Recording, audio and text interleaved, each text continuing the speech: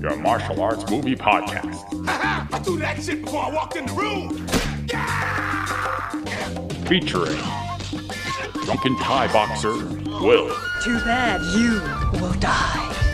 The also drunken wrestler Mark. I said I don't want trouble. And drunken karate master Zero. You've lost your balls. And now, Call. I know Kung Fu. You know, baby. Fists of Fail. I don't know how to really start this one because I don't know any of these performers. Ditto. Yeah, and their names look so hard to pronounce. I'm just like looking at the IMDb page, and I know it's just going to be a disaster if I even make an attempt. Even their character names are a little confusing because a lot of them are like 3-letter names, and a lot of them start with P's, and then it's just like, they're too close. Well, the point of this movie isn't about the characters, right? It's not? Well, it's not because they don't even make an attempt to make it about the characters. It is a balls to the wall action movie, and that's it. That's the movie. Remember when we talked about Born to Fight? I thought that was insane. I thought that movie had a lot of good stunts, which it does. That movie is pretty epic as well. But this movie, it's literally about a bunch of stunt people fighting to the death. So yeah, of course this movie's gonna have a lot of stunts as well. But it definitely like holds. It's just every bit as good as Born to Fight. And goddamn, like I don't know what it is. Like I think Pana has this magical ability to just make choreography look every bit as good as what you expect from like the golden age of Hong Kong cinema. Yeah. So well, it's in action. At least. It's what you expect from the Thai stunt team for people who started watching like Ong Bak. You have people just getting smashed in the face, getting thrown, getting hit to the ground, lots of dust everywhere. It's kind of what you wanted, like you said, from like the golden age of Hong Kong movies. Like this was almost like an evolution of that. They were, they've said that they were influenced by, Jackie Chan and his films. So it's like them, trying to emulate that in a sense, and then doing their own thing at the same time. Right. Well, God, I don't really know where to go with this because unfortunately there isn't too much action on the movie, so we might just dive right into the action. But we can at least cover what the story is. I gave the basic premise. Zero, what is this movie about? So there are two competing stunt teams. There's basically the good guy stunt team and the bad guy stunt team. And so they are, I guess like the winning team will get the opportunity to go to Hollywood. And basically what happens is they do the stunt competition from Jackie Chan My Stunts. And they have to reach, I don't know, this thing at the top of all these platforms. And I just keep on saying and then. But surprise, surprise, the good stunt team wins. And then, oh shit, I'm still doing it. Followed by. I don't even know. Yeah. Preceded by. Preceded by. Yeah, what happens next? So then the good stunt team all get roofied. And then they try to figure out, what happened to them, and hilarity ensues. No, it's not really a comedy. Hilarity. There's an annoying comic relief character in the movie, but it's not really a comedy at all. Zero, you could have saved yourself a lot of breath by just saying this is Battle Royale with stunt people. I wouldn't go that far because they're not trying to kill each other. That's true. Yeah. They are. What is? Oh, so to elaborate a little more, they are against their will put into this game show where rich people are betting on them to survive. So what ends up happening is the bad stunt team is they're all kind of pitted against each other. And the rich people are in this secret truck watching on television screens these fights unfold. And, they're just betting to see who's going to win. Yeah. I mean, it's like a Fight Club situation basically, but instead of like one person, it's like 12 of them or whatever it is, which is kind of cool. But I wanted to mention that there's one part of the plot that I think is so underrated, but I can't stop thinking about it through the whole entire movie. And that is the hairstyles. Throughout this movie.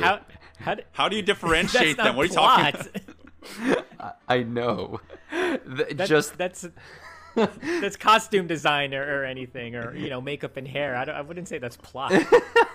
As far as I'm concerned, the hair alone is carrying this movie, because I like every scene that happens, I just can't help but stop looking at every single character's fucking hair, and I'm just like, what were you thinking? Why and how? Like, was there no person anywhere along the checklist going maybe we should cut their hair, maybe we should do a different hairstyle? Mark, we need to differentiate these characters somehow. And even with the different kinds of hair, it's still very hard to. I can't believe we're talking about hair as the intro to this movie. It's just one of the things that's bothered me so much. I just couldn't help it. Yeah. Well, I'm flabbergasted. I'm sure you're gonna give us a glowing recommendation because of the hair and the costume design. This movie's based on the hair alone. Well, oh man, on that topic, there are a lot of characters in this movie, and it's really hard to cover all of them. I don't even know how to really differentiate them. All we really need to know is that there's the main character named Pod. I am going to try. Guys. I am going to try. Oh, I want to hear it. Try his name. Try the actor's name. But try again. Oh my lord. Oh man. Wait, which one's Pod again? Chachapol? Chachapol. Coles. Okay, I'm just gonna say Chachapol. Chachapol. He is the lead, kinda. He gets the most screen time out of everybody on screen, and that's very fitting because he is the Taekwondo dude. So watching this movie, I guess it just got lost on me that everyone's supposed to have their own distinct martial art.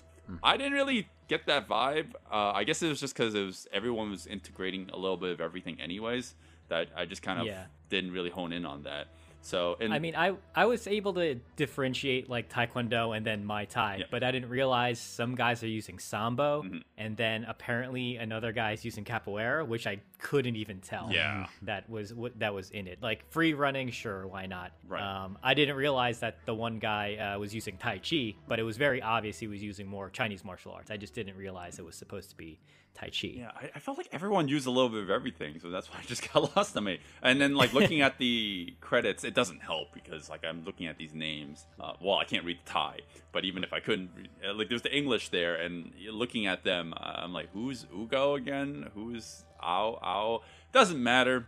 Doesn't matter. All you need to know that there's fighting. There's people who can fight in this movie, and they can perform these crazy stunts. And in terms of action, both the fighting and the stunt work are pretty damn impressive. So you get a little bit of both. So on that note, because I want to jump right into the action because we're going to be talking about this for days if we don't. The first action scene, after the My Son's recreation scene, happens around the 20-minute mark, and it's an action jump scare. It's a car jump scare. It is. Oh, right, is. yeah. That is a jump scare. That was really hilarious when that happened. Up until this point in the so right before that car situation, literally I was just like, oh my god, here we go again. I'm gonna watch another movie that I'm gonna be super disappointed in. Literally had nothing to say about anything. The the way they started off the movie, the stupid dialogue, the terrible acting between the foreign actors and whatnot. I was just like, holy shit, am I really gonna have to sit an hour and 45 minutes through of this shit? Yeah. And then 45 minutes, yeah. And 20 minutes in, all of a sudden, and it just keeps getting worse, mind you, in this 20 minutes. And then 20 goddamn minutes in, all of a sudden, a car fucking plows through a concrete wall, and I'm like, holy shit, what is happening? What do you think that is? Because you will notice throughout the whole movie, all the walls are made out of paper mache.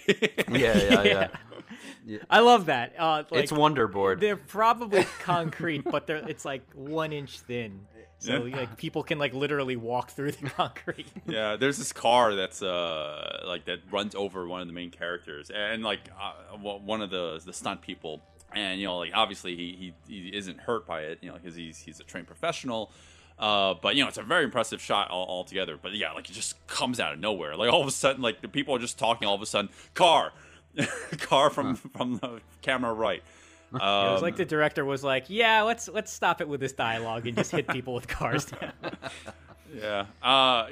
There's no consistency here because that car is this same exact car is like supposedly iron-proof and it can bust through walls. But later on, it gets demolished by punches and kicks. That was my favorite part, actually. But that's much later on. It turns into like an aluminum can, and they just like squash it to death. When that car comes in, it's kind of Mad Max vibes. So like when it came through and how it started off with martial arts, and all of a sudden people are getting pummeled with cars. I'm like, where's this story even going?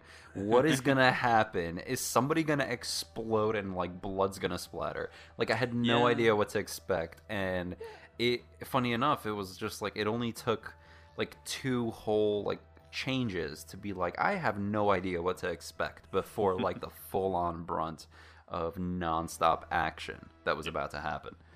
Right. Yeah, it really is nonstop action. Because like we said before, there's so much going on in this movie. It might be impossible for us to cover everything. I like that. So, and rather than mentioning everything as if they were fight scenes alone, I guess we could all try to point out highlights. Like things that really stood out. We can do that. The one, my favorite is after the ninja dude kidnaps one of the female leads, Joy. Yeah, one of the female leads. I guess she's the heroine of the movie.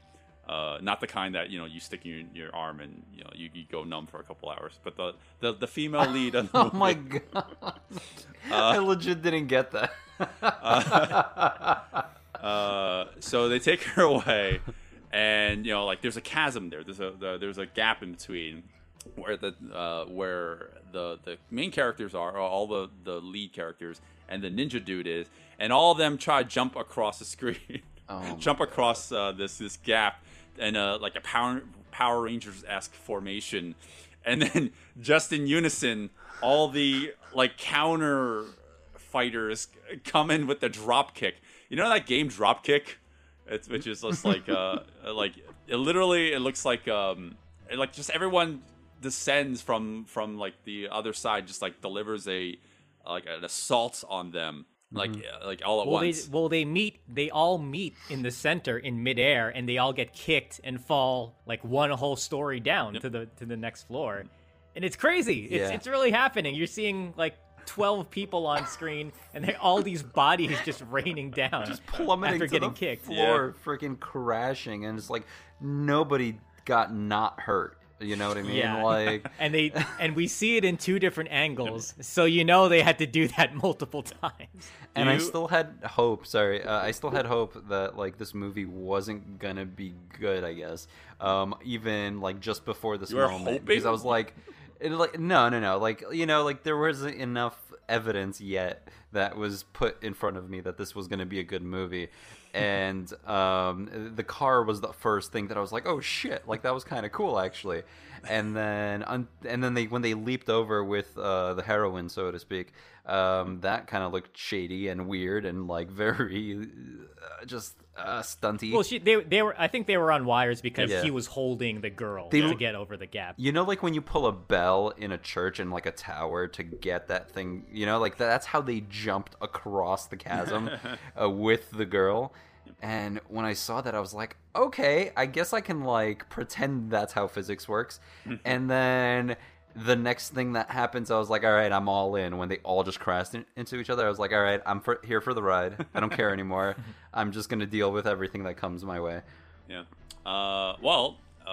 Speaking of wire work, like this movie isn't afraid to actually showcase it, which I think is a perfect subtle utilization of wires because, yes, at times it is glaringly obvious, but for the most part, I'd say that they use it in a way that it seems like semi-grounded in reality.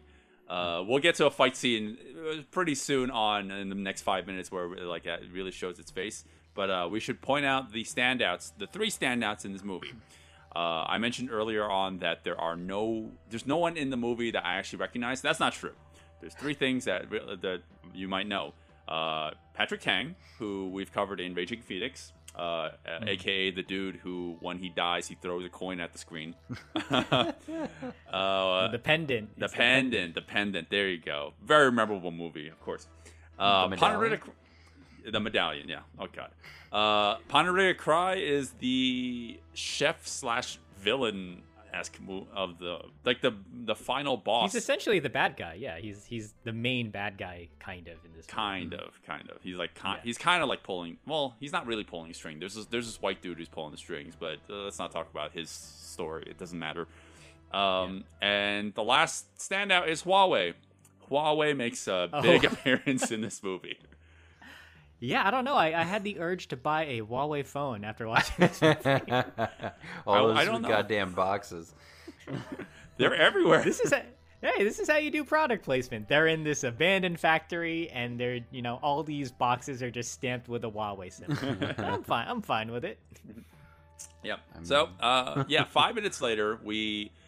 And now everyone, just like in a horror movie, everyone decides to split up, even though they're all chasing the same girl that got kidnapped. They somehow end up splitting up, and that doesn't make any sense. Doesn't matter. So now everyone is basically fighting for themselves in their own mini scuffles. The next fight scene happens when this is where the troubles begin, because I don't have any sort of descriptors for these characters. Man. So I would say the next fight is the cage fight, right? Yeah. Okay. I guess the character's name is Edo or Eddie. Ed. He's the free runner. What the heck? Oh no. Ed is the guy who falls down the hole, and he fights Beanie Man. God damn, this is impossible. Guy with the beanie. Meanwhile, Man with gloves is on the level up, and he is fighting.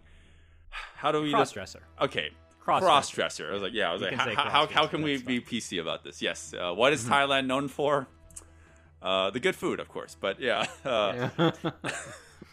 we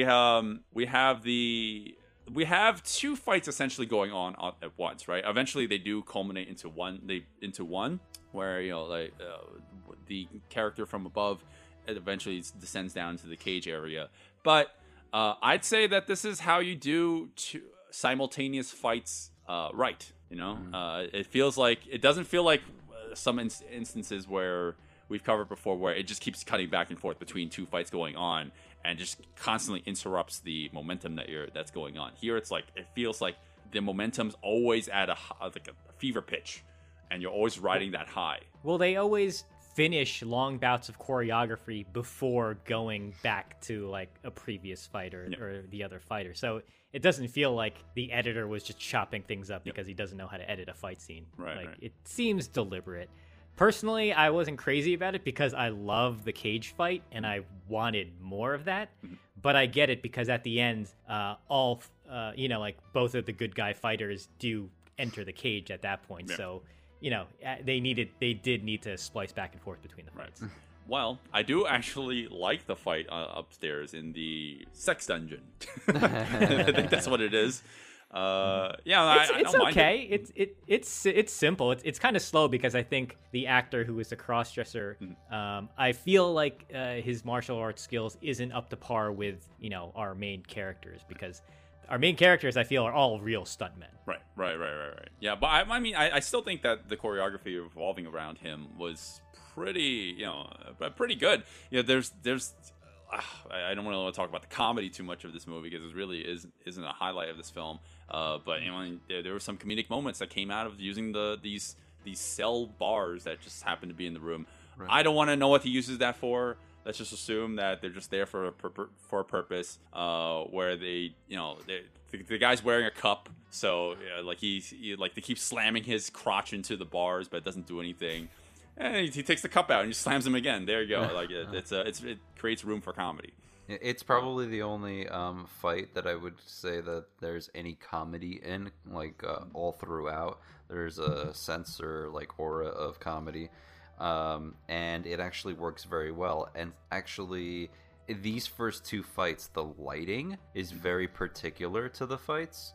And they kind of complement each other because I think there's an easier transition in between the two. You got very warm lighting. It's like the lowest of the lowest parts of the building. So like you have to, put on candles, or you have to use warm light. You're not using sunlight that almost looks fluorescent in like a concrete building. So it's very cool how these two fights or these two scenes are kind of shown. Right. Yeah, see, while this is all happening, there's also the other characters, like Pod and his friend, doing parkour, and that's why I'm saying, like, everyone does a little bit of everything, too. But yeah, let's talk about the cage match, because it is featuring Edo versus this... Is it Edo? Oh, God, I hope it is Edo. Because, like, I don't know any of their names. And yeah, like, I mean, if he's just the free runner, quote-unquote, because that's what he's credited as in the credits... he's definitely doing his own fair share of kicks and whatnot, using the sides of the cages, the fences. He's climbing up them. He's like delivering these very elaborate sets of choreography, just using his environment. He's a damn I do spider monkey. That's what he is, like in that whole scene. It's crazy. Yeah. Yep. Well, I like how you said Spider Monkey, because there's the Cat Man who appears like Spider-Man afterwards. Yeah, so this whole fight is he's trying to climb out of the cage, like these fences on the wall, and the guy keeps on pulling him down. I love the moment where he jumps up, he does a double kick off of the bad guy's chest. It propels him back onto the cage behind him, and he kind of grabs with his hands over his head. He then like kind of hurls himself forward to try and get like a knee in there, and then he just like his face lands on the guy's knee, like, and it's all in one take. It's oh god, it's so crazy. Right. All these, it's interesting. I can't think of another movie that used I guess like a cage, like the literal cage walls for choreography. Like, you may have seen that in like, I don't know, like pit fighter movies or something like that, where people are bouncing off the cages. But I can't remember a time where they did it where the guys are literally like crawling on the walls because the walls are a cage. Right. Yeah. Right. I want to say that Ao is the character name. I'm making a guess. He comes into the cage now, and it becomes a fight between him and the... Is he the Catman, or is he? What is he? What is his style? Like he's just basically bad a cat, guy. Right? Oh, no, we can't do that because there's so many bad guys in this movie. He's a moody emo kid that really likes the floor. All right, and I mean you can identify him by his eyeliner. Oh wait, that's true. Yeah, one of the bad guys is recognizable because he has the eyeliner and he has like the emo swoopy haircut. Spoiler: a lot of them have eyeliner on. One thing that the cat villain does is he grabs onto the fence and he spins around vertically and kicks the dude in the face. And you see like the powder, like it's that again, that taking that page from straight out of Hong Kong. It's like, get that powder effect so it can really sell that look, that impact on screen. Sell the hits, yeah. Yeah. There's gratuitous powder. And they're doing like footwork on the floor, and there's powder flying like 6 feet in the air. Yep, that's how you do it, though. It's crazy. I just want to mention that in this scene, though, that I almost didn't have any compliments in the transitions and the flow of the movie, except for this part in this fight. When he defeats the sexual predator, and then he moves to his buddy in the cage and he's helping him out. There's like a weird cut scene for like a solid like 20 seconds. I have no idea what's going on, and because they are wearing like similar clothes, and you can't really differentiate between the characters. You actually are like, wait, who's fighting? Wait, that doesn't look right. Like. It's like they're never in the same shot for the first couple of like seconds, so it kind of throws you off, and you don't really know what's going on. So that would be my complaint in terms of the rhythm. But then it comes back in. True. Right. After the fight ends with the cross-dresser, there's no transition from him going from that room to this room. It just cuts and he's now in the cage match. He's like, surprise, like how did he get there? And then he pulls a bad guy off of the original fighter in there, Right. and then it gets confusing because you're like, wait, is that the same person? But you don't realize that the other good guy, I don't know if that's Ado or Ao. Ao. Oh, their names are too similar. But he's now off screen, so it's a little visually jarring. Like, did he switch characters? Like, what happened? Yeah, and Well, they're not in the Beanie same Man's- shot either. So it's- Exactly. yeah. Yes. Right. Well, the Beanie Guy's gone too. So like, what happened? And, like, Yeah, they disappear, but they're technically fighting off screen, which is what I think they were implying. So But they didn't really establish that too well. So something Will, I know you didn't want to cover really, but I think is relevant, so it makes more sense, is the fact that the side story to this is that basically all of this is happening because there's a gambling situation behind the scenes. Yep. And the reason that they disappear is because basically the bad guys were pummeled. And the bad guys know that if they lose, like, they're doing it for a reason. It's a game, and people are waging, and it's just rich people it's all curated by this white foreigner who invites, like, random people to basically bet. And they're sitting and watching this all on TV. And then when you see this happen and you have that backstory, you understand why all of a sudden the fight just stops. And everybody in the good guys, the good stunt team, so to speak, have no idea what's going on. They're like, why did everybody disappear all of a sudden? Yeah.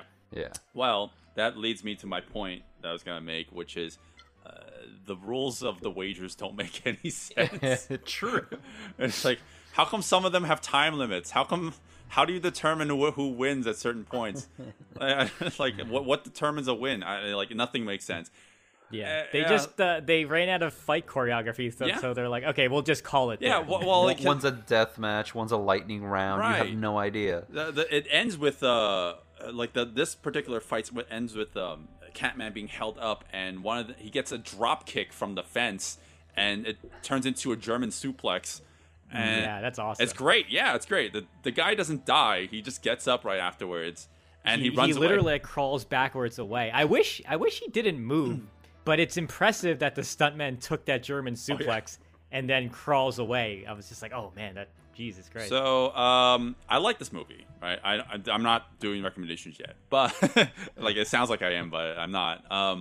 I like this movie. I like the action, but I will say a complaint I have with it rewatching it is that there is very little direness in the action. It never feels like the action ever comes to a head on most of the fighting. Like, the choreography is really good. It's incredibly impressive, but because you'll do these incredibly impressive quote-unquote finisher moves that don't have any real impact, and they just keep fighting afterwards, and you're like, all right, I have no idea when this is going to end. Or, like, it never feels like it crescendos. It just feels like... So, wait, what's up? I was gonna say I'll disagree with you there, because there is a moment where they fight a guy in a mask with an axe, and they realize that martial arts is very ineffective against this guy because he is a literal tank. Yeah. And he's just absorbing all these blows. He's taking kicks and hits to the face and the body, and the stuntman underneath is just not moving at all. Hey, good So transition that's to our next so fight. that's where it feels like, okay, there is a direness to it, because okay, how the hell are you going to defeat this guy who is swinging an axe wildly around? Right. Yeah. There's some fights that actually feel a little bit more dire, but overall, I'm kind of like 50-50 on that. I kind of agree with Will, though, because you hit a certain point and then it just stops, and that is kind of constructed by the plot. So you have that side plot going, and that's basically, this movie is an excuse to basically do the craziest choreography as fast as possible, and it works in that way, which I really appreciate. And I'm not gonna do any recommendations because it also feels like I'm doing it. So I'm gonna stop. We'll save that for the end. So everyone, all you listeners, stay tuned to the end. Okay, well, there's things we didn't cover for the last fight, because there's a lot of highlights in that. I don't even think I can cover all of it. I actually There's a think lot of fights, period. that is true. Yeah. That's true. Just one last note to leave with that last fight is that my favorite parts of that actually are the groundwork. For some reason, I think it's like so simple but yet so visually impressive. Well, no, it's not visually impressive actually, because but it's very technical, and which I like, you know. But let's just move ahead, otherwise we'll be here all day. So now we have oh Jesus Christ, what are these names?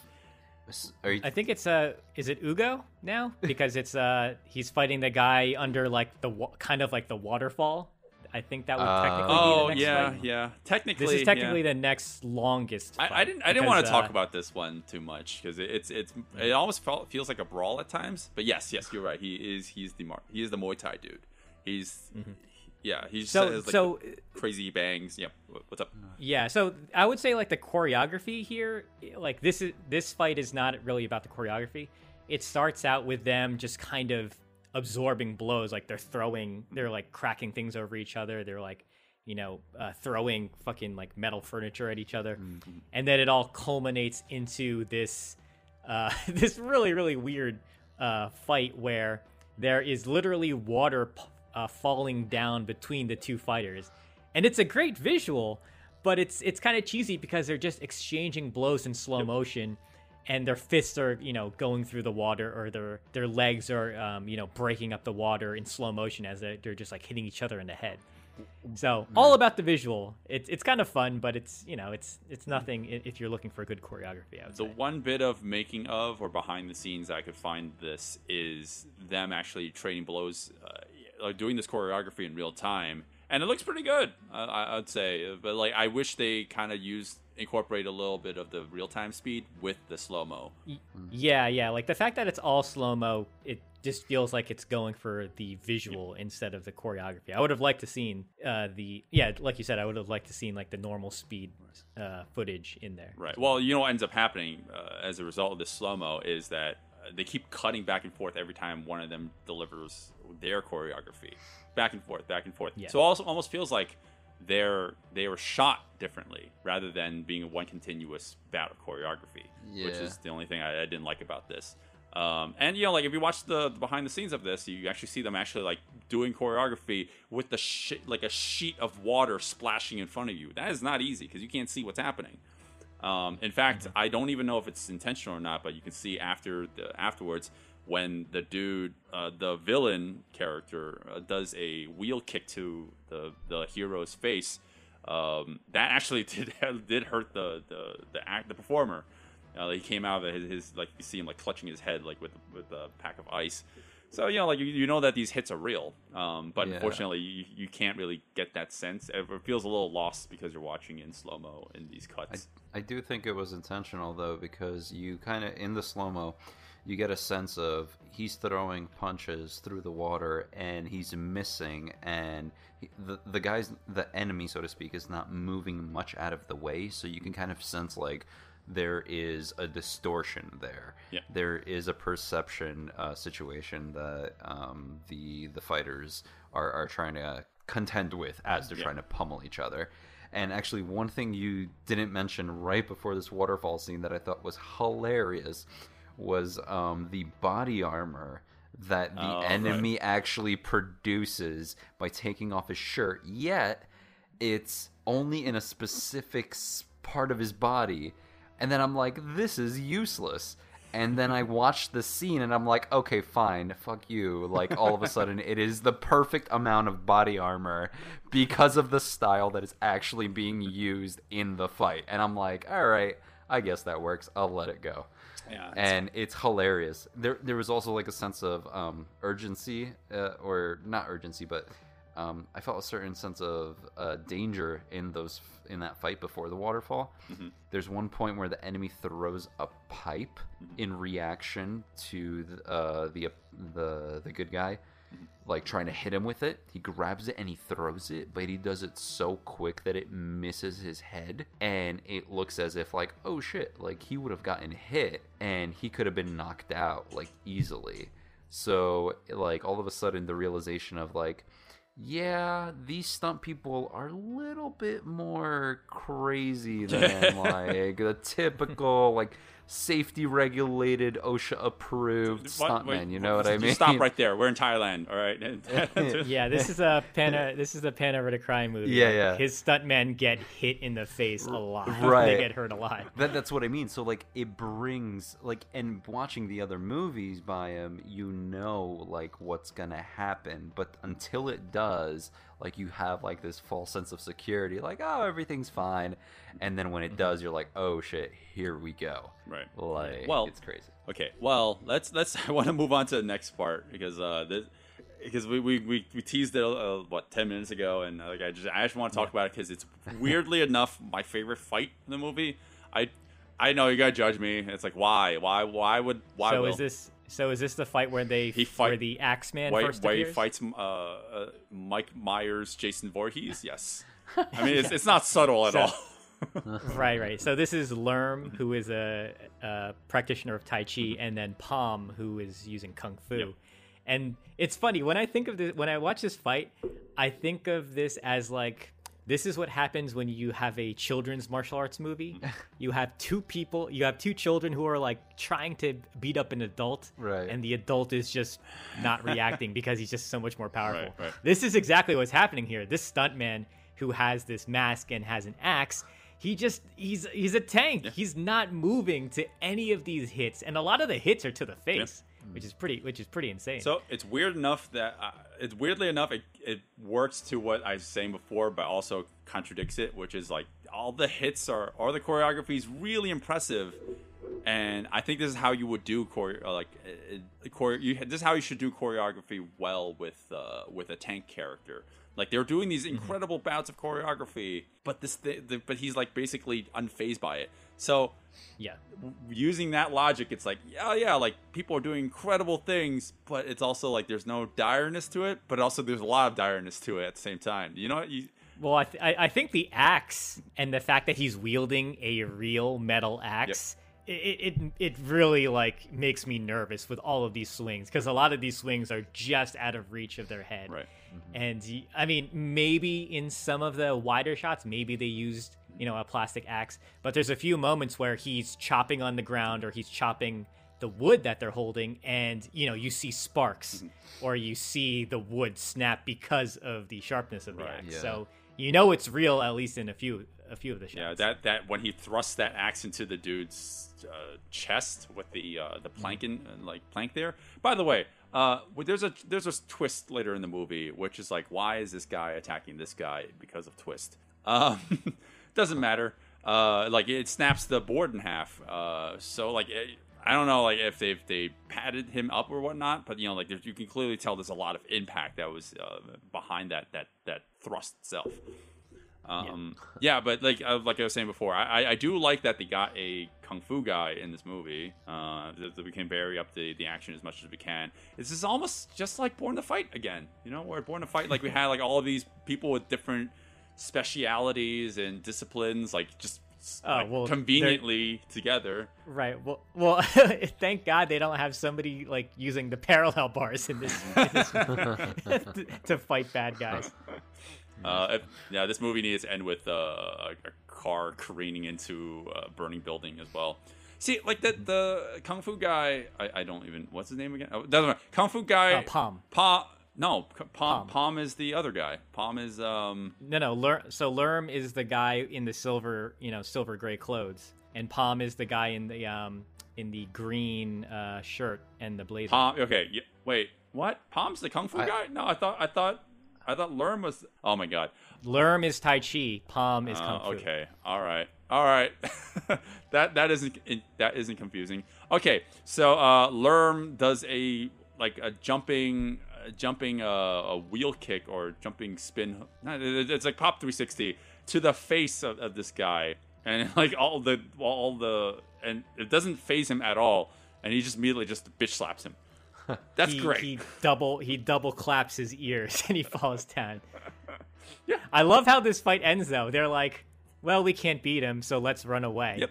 And then Palm jumps through the window, crashing through some boards on the window. Oh, it's great. Yep. So like you said before, the rules don't make any sense. There's a character who lost in the previous fight, and he's still alive. I don't understand what they're trying to do here. So move forward a little bit. Lerm is now Lerm, the dude from the previous fight, is now fighting A different Masked Man, another Masked Man, much more nimble Masked Man. I think in terms of fight choreography, this is the best one, and because it has the most, I guess, longer takes of combinations, and a lot of the shots are a lot longer too. I think probably, Lerm is the Tai Chi practitioner, and I think the stuntman he's fighting with is probably a trained Chinese martial artist as well. Like you can definitely see it in the choreography. And there is weapon choreography, Yes. so that kind of adds a new level to the whole thing. I know there is axe. But also the range of the weapons. So axes is like mid-range, whereas the staffs, metal staffs used in this combat, are a little bit longer range. So you have those wider shots that are more continuous, like you were saying, Zero. So it kind of gives like a different balance to the whole scene, which makes it just more it's nice. fun. They're trying to break it up, because in the last fight it was like, all right, we're fighting a tank. Now at least it is one-on-one. It is two people just unloading on each other with martial arts. Yeah. And then finally Lerm takes out a fucking metal pole. And oh man, I love the stuff with the pole, actually. Yeah. Well, it comes out of nowhere. Yeah. There's literally one moment where he picks up the damn metal pole, so he just handles it all of a sudden, and he does this incredible slap on the ground for distance between the two of them, and the pole spins, and he grabs it back in his hand and proceeds with a fluid motion to just, like, it left his hands, he grabs it, he continues to, try to stab him with it or slap him with it. That was probably like a really cool flow. And then there's one other scene during that where the enemy unfortunately slaps him with the pole, and the pole just bends. Yep. And all of a sudden, That's awesome. I love that moment, because you can see in the shot prior to that, it's like a rubber pole, because you can see it bending with with the momentum he's spinning it with. But then when it goes to that shot, you see him hit him in the knee with it, and then the pole bends, and I was like, oh shit, that's a metal pole. like he shattered his patella or something happened, there's that. No, of course that didn't happen, because he just gets up back up and fights. Right, invincible. But there's a nice kind of like conclusion to that bent pole. Like the bent pole has a story arc to it. All of a sudden, you know what I mean? Like as the fight proceeds, we get to the ending. He basically gets his face covered in a cloth, so he's and tied, so he can't see anything. I'm jumping a little bit ahead, and then the pole. He like lunges forward, and the pole hits him in the head, and I'm like, I bet that pole bent back in place. Now the pole is fine. It's all good. Like, and the fight is done. Like, I feel like the pole was the main character in that whole scene. Oh god. All right. Well, we talked that I've never heard the word pole come out so much from a guy who's also. Anyways, this segment of it kind of gets interrupted. Well, not interrupted, but like he gets dogpiled by a bunch of other dudes. Who it becomes a 3-on-1, right? It's like it's really unfair, and again, doesn't make any sense, these rules. And like even one of the characters who's betting in this was like, that's not fair. And it's like, don't worry about it. It's like, how do you wager on this if the rules don't make any fucking sense? But anyways, Lerm is defeated, and we get a reveal of some sort, kind of, or it kind of sets up a reveal, and we move forward to another Axeman fight. Kind of. This is more impressive for the stunt work, right? So we are now in this this room with a bunch of oil tankers and oil barrels. Wow, I can't speak today. Oil barrels and cars. I don't really understand how the dude actually gets the flame on his axe to begin with, because. Oh, really? Well, so he takes a swipe at a barrel, and then oil. he kind of lifts it up over his head, and it just kind of pours all over him. I know that. So the axe has oil on it as well. Right, it has oil, but then he strikes the underside of a car, and he lights it like a match. Yeah, well, Sparks. because it's metal on metal, so it's sparked. Yeah. Yeah. Ah, okay. And you can all actually I didn't see- pass physics. And you could nice, and you can actually see like the start where it supposedly ignites. I don't know if it was an effect or an actual spark of metal on metal, and that was intentional. But you can kind of see that bursting into flames, and then it just goes from there. It's kind of cool. It's great because this is one of those things that could very easily turn into CGI fire, to protect your stuntmen. But it's really a guy swinging around a flaming axe, and then what ends up happening is he raises the axe over his head. The axe touches his back, and because he was doused in oil, the stuntman is now on fire. Yeah, but it doesn't phase him. That's the impressive part. About Yes, this, right? yes, that's the fun thing. Well, when you have a stunt actor or stuntman actually, who is covered head to toe, literally there is no part of his body that is exposed. If you use CGI, shame on you, because you can't see his face. You can't see any part of his skin whatsoever. So literally he is prepared to be lit on fire from like a stunt person's perspective. You know what I mean? Yeah, I mean, they were definitely preparing for that by just covering him head to toe with his outfit. Yeah. This is all set up for one of the best stunts in this movie, which is main character. Well, not main character. He's not one. Which character is this? I don't which know. character This this is was. It What? doesn't matter. Are you talking about the guy in the car? No, No, like the Our- one that she's like, he's basically being pincered by flaming Axeman, and the car who's about to run him over. Let's just say good guy, because I don't know. I don't know who this is. Let's call him Flashy Good Guy. Okay, whatever. This guy, he dodges an axe, a flaming axe, right? And then the car behind him gets lit on fire, right? So the action set is him jumping over this flaming car. As the car passes through him, it crushes the Axeman through the wall. Oh, Everything's on fire in this scene. Everything. but we actually so the reason the car is flying through the Axeman though is because another character is introduced, another enemy, and it's one of the guys who's basically like a psycho, a crybaby, so to speak. And I guess he's not seeing the Axeman. And he literally just goes crazy and just tries to rush the good guy with the car, and then just inadvertently fucking murders the Axeman, kind of. Well, no. So Not we about that later. think. Yeah. So we Yep. thought. Yeah. That's the thing I love about this Axeman is that like he just keeps on going. Like I love how he bursts through the door and he's on fire and he's swinging at the main character, and then he literally kicks through a concrete wall to put the main character now, or the main character in this scene between a rock and a hard place. It's like Axeman on fire, or mentally challenged guy behind a car. Like You're stuck between them. Make your choice. Yeah.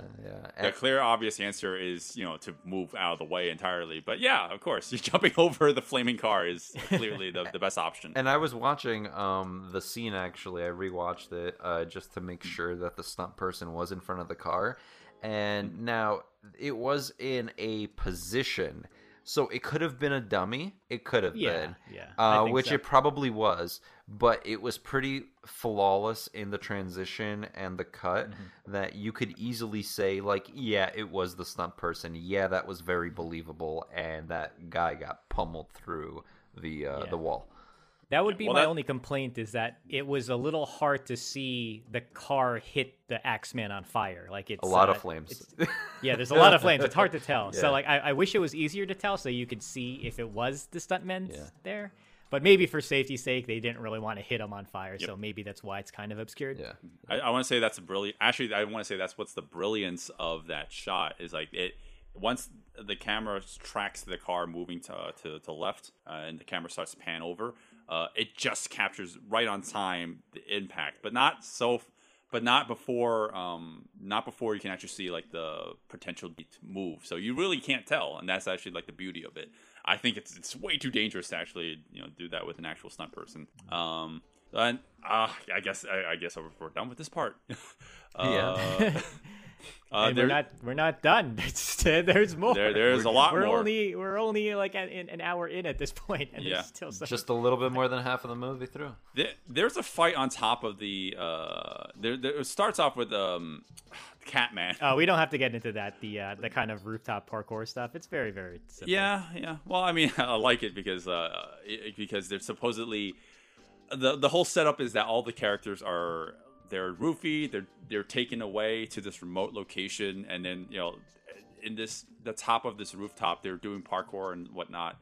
And they're supposed to be in this abandoned environment. Meanwhile, in the background, you can see all these cars driving by. They're just like civilian cars. I don't want to get too into it, but like the park, it's pretty fun. Like the parkour elements. And then oh god, like how do we move forward? The next fight is Pod and Joy versus the samurai now. Yeah. All I was gonna say before that is that it's a really good utilization of the actual building and the actual construction. It flows very well, and I have no qualms about it. If anything, it makes it known that how much danger there is for the stunt actors. I think that scene actually emphasizes that more than any other scene. Because you could do things with weapons and do takes over and over and over. But there's difference when you can't see wires and you're jumping from 30 feet vertical, trying to climb something, if not higher, and then roll down a bunch of levels. So it just a different sense of urgency and danger. Yeah, for sure. Again, I would love to cover it, but unfortunately, we have so many fucking fights in this movie. We have another 40 minutes to go, so we just gotta keep moving along. Because the ninja fight does have some real, it's probably my second favorite in terms of actual choreography, and not just a bunch of guys wailing on a boulder, basically, which looks like Kane from the WWE. Yeah, I would say that's pretty accurate visual. All right, anyway, so now we have a ninja dude, the guy who's basically has been responsible for making sure that Joy remains kidnapped. Now we have a fight between what's his name, Pod versus him. Yes, Pod. And it's kind of unfair at first because the ninja dude is brandishing a katana. And we actually get some really fun, choreography involving it. The guy's really fast with it. And there's a lot of good utilizations of this sword. It's not just just really broad strokes that this guy's making. We're trying to utilize as many quick movements as we possibly can with it. Although I will say the one complaint I have with it is that this guy can teleport across the room all the time, and it's like, what is happening? Because he'll be throwing camera right. He'll be kicked off to camera right.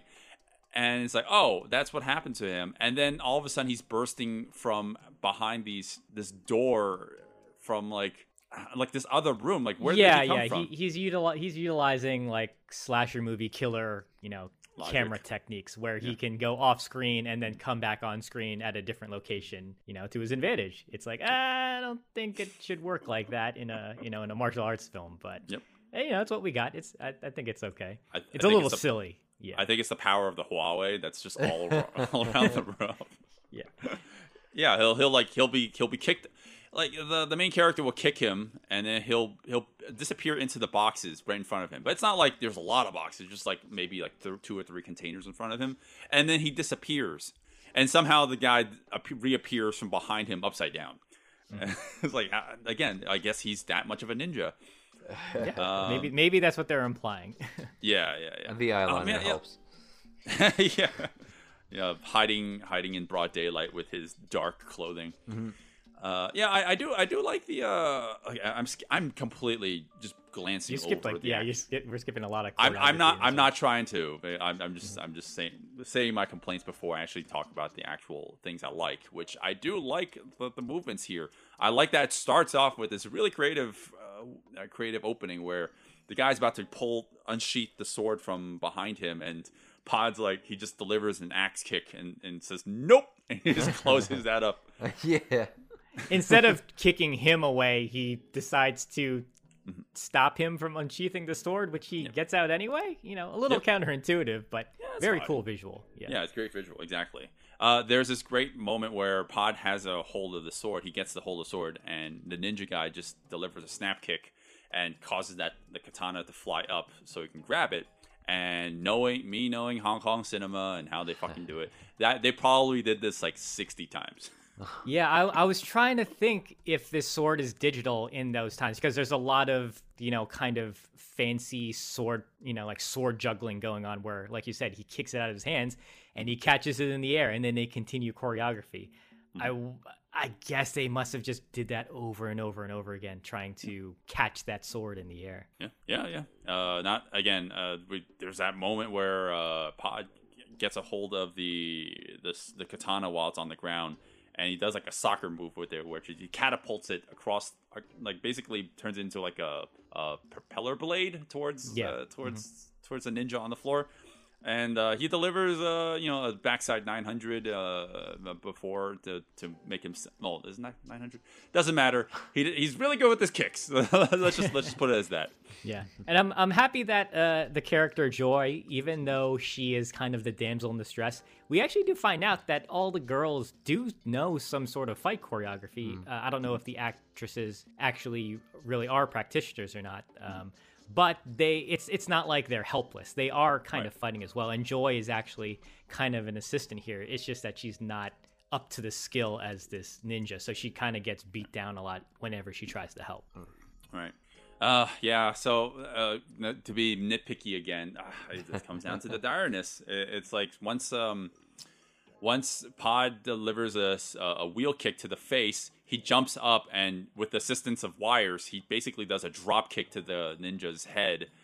And I'm like, that should have like destroyed his whole destroyed his skull. But you know, like again, like it's fine. Like it's an excuse to continue the action for whatever reason. And we get this great slow-mo of him doing a flying like a really high Webster. I'm sure he had the assistance of some sort of trampoline. And he delivers like a drop. Well, what do you even call it? It basically does a front flip kick into the face of the guy. Yes. Yeah, I was just going to say he does a forward flip. So basically what happens is the ninja is kind of jumping towards the camera to grab Joy, who is in the foreground. And Pod comes from, screen left, does a forward flip to the right. And then it's almost like an axe kick or a front flip and hits the ninja in the head. All in center frame. It's fucking beautiful. It's great. And you just see the guy he just collapses to the ground, and I just feel so bad for all these stuntmen getting hit in the face. You can definitely see the impact. I just love when another stunt person prevents the momentum of another person just to change complete direction because of a powerful kick. It just emphasizes that. It's awesome. Well, there is a twist that happens here. I'm not going to spoil it. It doesn't even matter if we spoil it, honestly, but I won't anyways. It's not like there's any real surprise. I mean, but it's weird. But well, I would... the characters sulk. Sorry, the characters sulk. They're like, "Oh, can't believe such and such happened," and then the next scene they just completely reverse it. And you're like, "What was the point of that?" Whatever. Yeah, like we're not here for the plot. Sorry, Mark. Well, you should say what it is, because then there's some understanding. Everybody's worried about this one guy who they all see basically getting killed, but it is a facade. It's not. Yep. And saying that it's a guy isn't a spoiler because there's a bunch of guys. That is true. So. But I won't say so we're anymore. kind of not ruining it. Yeah. Yeah, we're kind of not. Let's not ruin it, and let's just move on to the brawl. There's a brawl in the movie. This is a fucking brawl. This is how you do a brawl. Like if you've seen American movies and you see a bar brawl, that's cute, but this is a fucking brawl. This is how you do a brawl scene. The only exception is if like Scott Adkins is in that bar brawl. True. Yeah, I'll give it to Scott. Yeah. Right. Well, you know what's the standout of this? What makes this brawl work is yes, there's a lot of shit going on. The wide shots and everybody's moving at all times. Oh yeah. Sometimes it's intentionally meant to feel like there's a lot of things here. you can't really hone in on any specific Right. thing. But that's kind of what- fun though that it's like that, because if you rewatch it, you're like, okay, well, let me just see what was happening over here now. When you have those wides and all the people on screen are fighting and doing nice choreography, it's like Yeah. it's really visually nice to see. Yeah. Well, what I was gonna say is that, like, what makes this brawl work, for the most part, is the fact that even though there's a lot of shit going on, like what you should be focusing on, the camera is always keeping track of. You know, it makes a important contrast between that and whatever mess is happening in the back. So, you know, like and also like there's a utilization of slow-mo, right? So like, you know, while there's a bunch of people flying around, now we have, you know, like we're just going to stop all that. We're just going to focus on this one guy doing a side kick and coming down on a drop kick to the wrong person. Yeah. So like, you know, the camera will always follow whatever it needs to. I mean, like, it's not perfect. You know, there's definitely moments where it feels just messy for the sake of being messy. And, you know, like there's just pottery being thrown around. That's my favorite part, when they start amping it up by everyone smashing pottery over each other. That's great. Just like, oh my God, Jesus Christ. It reminded me of Rush Hour a little bit. It's like everybody starts utilizing the objects around them just to make it more fun. It's great. Right. Man, so let's talk about the car. The car comes in, and I Well, so just before that, I want to say, like, before the car comes in, we get the return of Axeman. Yep. And it's funny because he's smoking, like his body is emanating smoke, almost like he just put himself out of being on fire. And you're thinking, oh man, it's the Axeman again. This is going to be crazy. He's going to, you know, kick everyone's ass. And then a car comes in and hits everybody. It's another jump scare. Yeah. Man, when that thing does, it's not donut. Well, it's not donut, right? It does circles. Yeah, it's donut. It's donuts. Yeah. Yeah, that's Donut? a donut. Okay, well, yeah. I don't know my shapes too either. I don't know my physics, and I don't know my shapes. I don't know my cars. So yeah, it starts doing donuts in the room, and like it just looks so perilous. Like there's actually a moment where Edo gets trapped. Like he gets pulled to the front of the hood of the car, and he slides off. And for a second, you can see how close that car is to running him over. Yeah, you can see him like really pull in, like he pulls his arm in because I think it was about to get crushed. Yeah. And it's funny because it doesn't. You have to really look at it to see that moment happen, but it's like you're just like, oh no. The edit is right there. Right as soon as he pulls his arm, it's like that's where it's. And you get that. I'm sure you get that top down angle, and you just see it all happening. It's crazy. Yep, I'm sure the director was like, cut. Like, what the hell?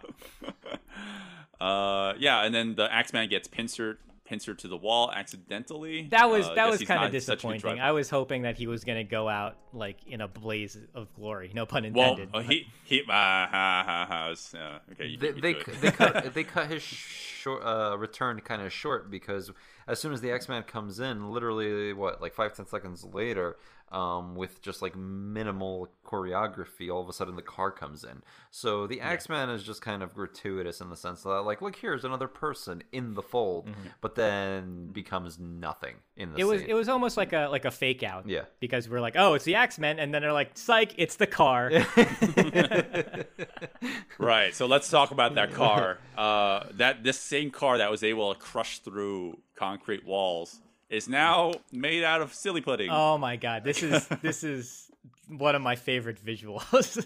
It's great. It is great though. Like I wonder what they did to. They probably stripped the skeleton of the car once they had the set, or they had. Well, I mean, yeah, and then basically just filled it with some prop. You know, like aluminum, like you said before, because it's so malleable. Like everyone gets. Yeah, it's like this car's made out of tinfoil, because they're literally throwing each other through, like on top of the car, and the roof is caving in so easily.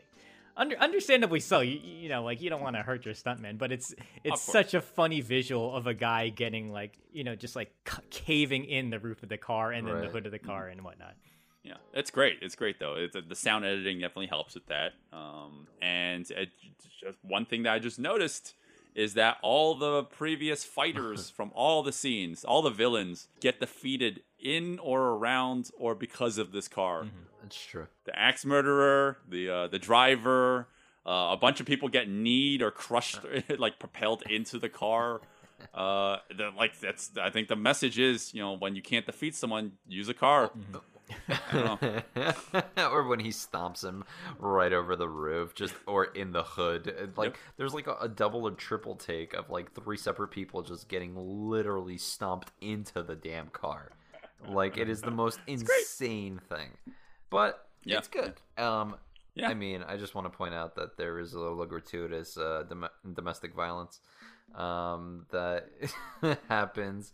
What is it? Palm decides he just wants to beat up women now all of a sudden. Joy and Fern get basically smacked around, and then here comes Pod. Pod versus Palm. That's what that transition. That isn't confusing. No, not at all. The sweaty one versus the brown, dyed-haired, crazy-looking one. Yeah, let's talk about that. Well, I mean, this one ends with the backside 900, where Pod spins 1.5 times and delivers a tornado kick a round kick to the face, and Pod's out of the movie. Palm's out of the movie now. God damn it, you made me mess up now.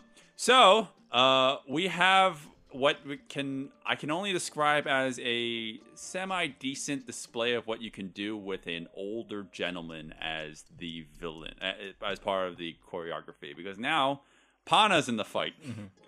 Pana is fighting everybody. It's crazy. The director and the action supervisor, and I think he's the writer, so he's like, you know what? I want to be in this movie.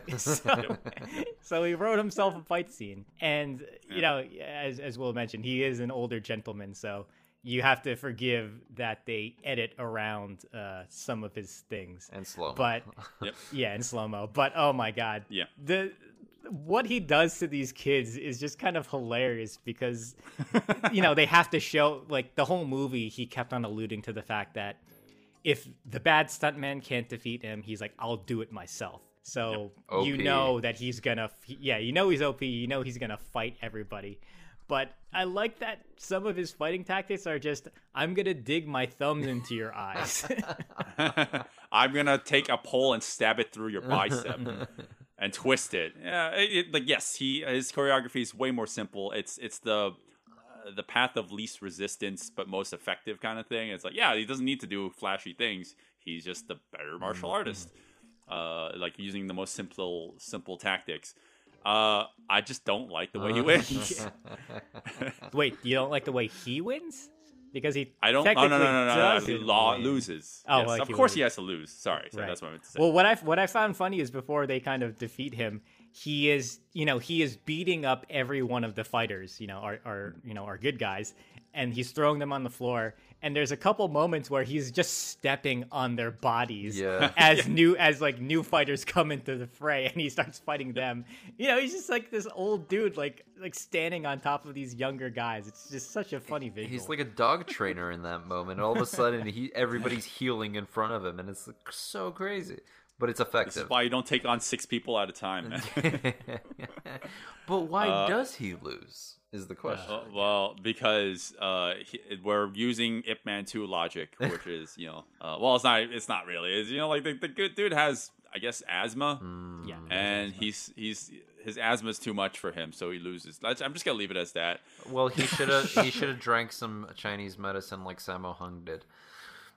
Well, he didn't. That's how he died too.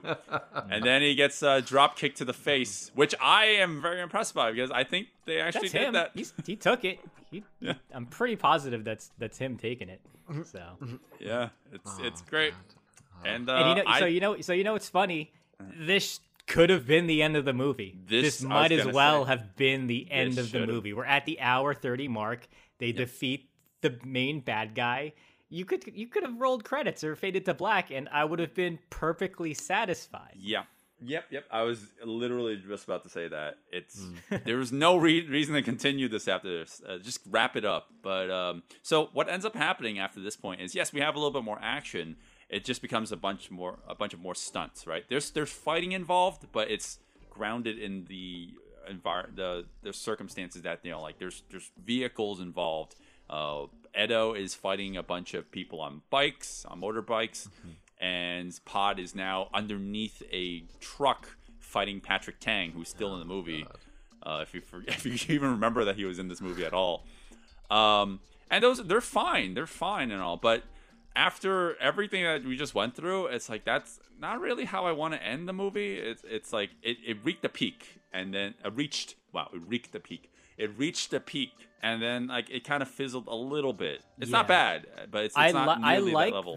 I like the fight underneath the truck. I think that's a really great, set piece. The fact is, for safety's sake, they can't really be, the truck can't really be driving that fast. It's going like 5 miles an hour, maybe 10 tops, because you literally have two people fighting underneath it. So for safety concerns, they had to, the truck can't go fast because you might get somebody underneath one of those tires, and it would have been horrendous. But the thing with that is, though, the first cut to it where you thought it was like, okay, you can kind of see that they're going slow, but they did enough to add sound effects that sounded like the truck was ramping up. They cut the scene to show, I think it was Joy on top of the truck, and then all of a sudden it was going faster. So there was enough kind of cuts and changes in it that made you feel like, you know what, it may have just ramped up. All of a sudden it feels like it's a lot faster.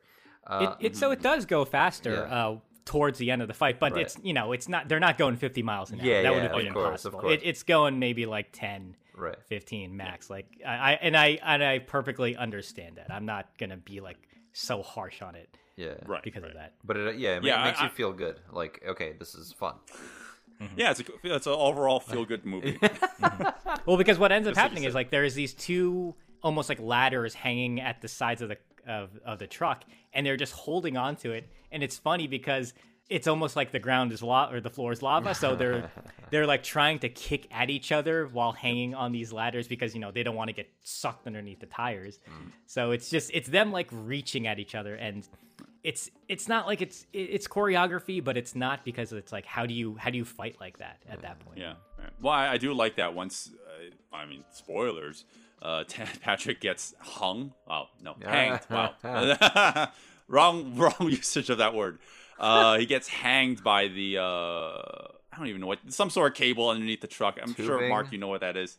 I don't know what that is, but yes, tubing. He gets it gets coiled around his neck, and he gets dragged to the ground. That's clearly him doing that. And that's scary. That's definitely scary because you can see that Patrick is actually dangling in between the two wheels, the hind wheels of the truck. It's even if it is going 5 miles an hour, I'm sure he has some sort of padding underneath his jacket, whatnot. But yeah, that's right. It's impressive. Yeah, and it's scary too, because there are times when they lose their grip and they fall to the street, and then you see them slide towards those tires before grabbing onto something and stopping them. So they're adding that risk and level of peril in there to make it seem dire. Right. So while this is all happening, there's a bunch of motorbikes. There's a motorbike fight. I don't even want to talk about all of it. I just kind of want to skip to the end, unless you have something else to say about it. The motorbike stuff is fun. It's not like anything new. It's guys on the motorbike soaring through the air, and one of our heroes kicking them in the air. Yeah. It's shot in a way so that we can't see the ground, because I'm guessing that they just padded up the floor so that when they're getting kicked off the bikes, they have something to land on. Yep. I wanted. Sorry, good. I was gonna say, so the one thing I do like with the motorbike action scene is that I like how it ends, where it's just two motorbikes in the air and they just kind of crash at each other. Yep. Yeah. Oh man, that shot is so amazing. It's there's so much room for error. Yeah. Like the front tire clips the side of the other motorcycle in the air, and I hope they got it in the one take, because that must have sucked for those stuntmen to just fall off the bikes from that. What I'm imagining they're trying to do was, so Edo, one of the lead characters, was supposed to crash his bike into the villain's bike. Instead, the villain crashes his bike into Edo's bike. That's my assumption, because then the villain gets he's on the floor, he's writhing. He doesn't even writhe. He's basically knocked out unconscious, and Edo comes out of it kind of rather unscathed. With that logic, it should be Edo who crashed into him, not the other way around. But doesn't matter because the stunt's so good. You just throw that fucking logic out the window. And yeah, it's weird because those two things we just mentioned with the underneath the truck and the motorbikes hitting each other is how the action and generally how the movie ends. We kind of wrap up for the most part everything else, and then that's the movie. The movie ends like a little anticlimactically. Like, you know, they kind of fake you out with the bad guy getting arrested, and then all the good guys go to the hospital, and then they have a dance party. Yes, that's kind of it. Yeah, I'm not kidding. They have a dance party. But there's a sweet reunion. I mean, like, he sees his mom and his brother, or whatever the hell that is. Right. Oh, yeah, we didn't even mention that they were actually kidnapped. That's true. Yeah, who cares? but that whole ending scene, I mean, two separate things. So a reunion, well, three. Reunion, everybody gets treated for their wounds, the people that actually matter, who are good guys. And then the bad guy escapes, kind of potentially alluding to a sequel to this movie, if ever they wanted to do that for any reason. God, I hope not. All right. If they, oh man, they better not. Unless Pana Really Cry decides to come back from the dead and make a sequel. That's the only way I'll watch it because he's never done me wrong, and if it's put in the hands of someone else, I wouldn't trust it. But it doesn't matter. He was like, this is a self-contained story. I don't really know why they decide to fake you out with that bad guy getting away at the end. I don't like that. But at the same time, like, it doesn't take away. What was the point of that? But whatever, it doesn't matter. You know, it's sequel baiting. Maybe they thought they would have did another one, but yeah, maybe. That was 10 years ago. I doubt we'll get another one. So right. Yeah. Right. But that's Bangkok Knockout, right? Yeah, that's Bangkok Knockout. Mark, what were you about to say? Oh, I was just gonna say, well, I mean, you didn't get to see what happened to all, like, the other 50 bad guys, so if one of them got away, you kind of are like, okay, there's some kind of closure there. They're Mark, all they dead. went back to their own planet. They went back to their own planet. All right. Yeah. Like Poochie went back to their planet. We didn't see it, but they were additionally crushed into that car. All of them fit inside. That's how they died. Yeah. They all suffocated to death. Yeah, okay. Well, for once, I'll go first because I feel like I never go first. There you go. I like the movie. It's mindless action, and I kind of just dig it as mindless action. I don't care for the story because like the story's so minimal, anyways. It's not even like I can even complain like the story sucks, but the action's good. The story doesn't matter. Just go in it. You go in it knowing that like the filmmaker had Pana had a lot of fun, just thinking, okay, how can we focus on the action and then not even like consider the story as like the centerpiece in the movie. So I do like the film. I think it's worth watching, and there's no point in watching this without the movie though, because it's like the movie is the action. Right? Yeah. There's so much action in the movie. Like if you just watch the fight scenes alone, you're basically watching the whole movie. Yeah, so... when we were rewatching the fights, it was like an hour. So like you might as well just sit through the whole movie. Yeah, basically, yeah. So, like, in a nutshell, that encapsulates everything I was going to say. It's fun. It's a really good movie. I don't understand the lukewarm reviews of the film. I don't know. I think it's definitely more than serviceable. Some people have definitely blasted this movie to pieces, and I'm like, I feel like you guys are missing the point. Yeah. With a movie like this, it's definitely don't harp on the story. It's just you just want to see people do crazy things, and yeah, right. Definitely I'd recommend. Nice. Zero. Yep. Yeah, I mean, basically everything you said, Will. You don't need to. I mean, you can easily look up the fight scenes, but I mean, if you wanted to watch all of them, you could just watch the movie. It's so easy to get through. The movie is paced pretty well. Where once the guy gets hit by the car in the beginning, it doesn't really let up too much. Sure, there's small moments, to kind of develop characters, but not really. So yeah, just watch it. This is one of those movies where people say like, oh, it's just a mindless action movie. I would say like this is kind of a mindless action movie, but it's so fun and the action's so good that if you know somebody who likes that kind of stuff, like this would be the movie I would recommend to that type of person. Yeah. So, I mean, I would agree with both of you, and going off of what Zero said, I would just say that as long as you could get through the first 20 minutes of the movie and just be steadfast and just realize, okay, it's gonna be great as soon as this 20 minutes is just done. Just keep it there. Like, you probably wasted your life and more than 20 minutes on other crappy things. You might as well just devote an extra 20 minutes to bad dialogue. Just hold out. And then it's amazing. Non-stop action, good transitions between the fights. It just overall, like, diversity of martial arts. So many layers that actually pop up. Like, you don't even notice how many layers are actually there until you stop watching the movie and you kind of think about it. And then if you rewatch it again, you're like, holy shit, there's like another 3 things in each fight scene that I didn't even notice. That's true. And it just kind of builds on itself. It's really hard to just watch it once and absorb all of it. So I would say you have to watch the movie to watch the fight scenes.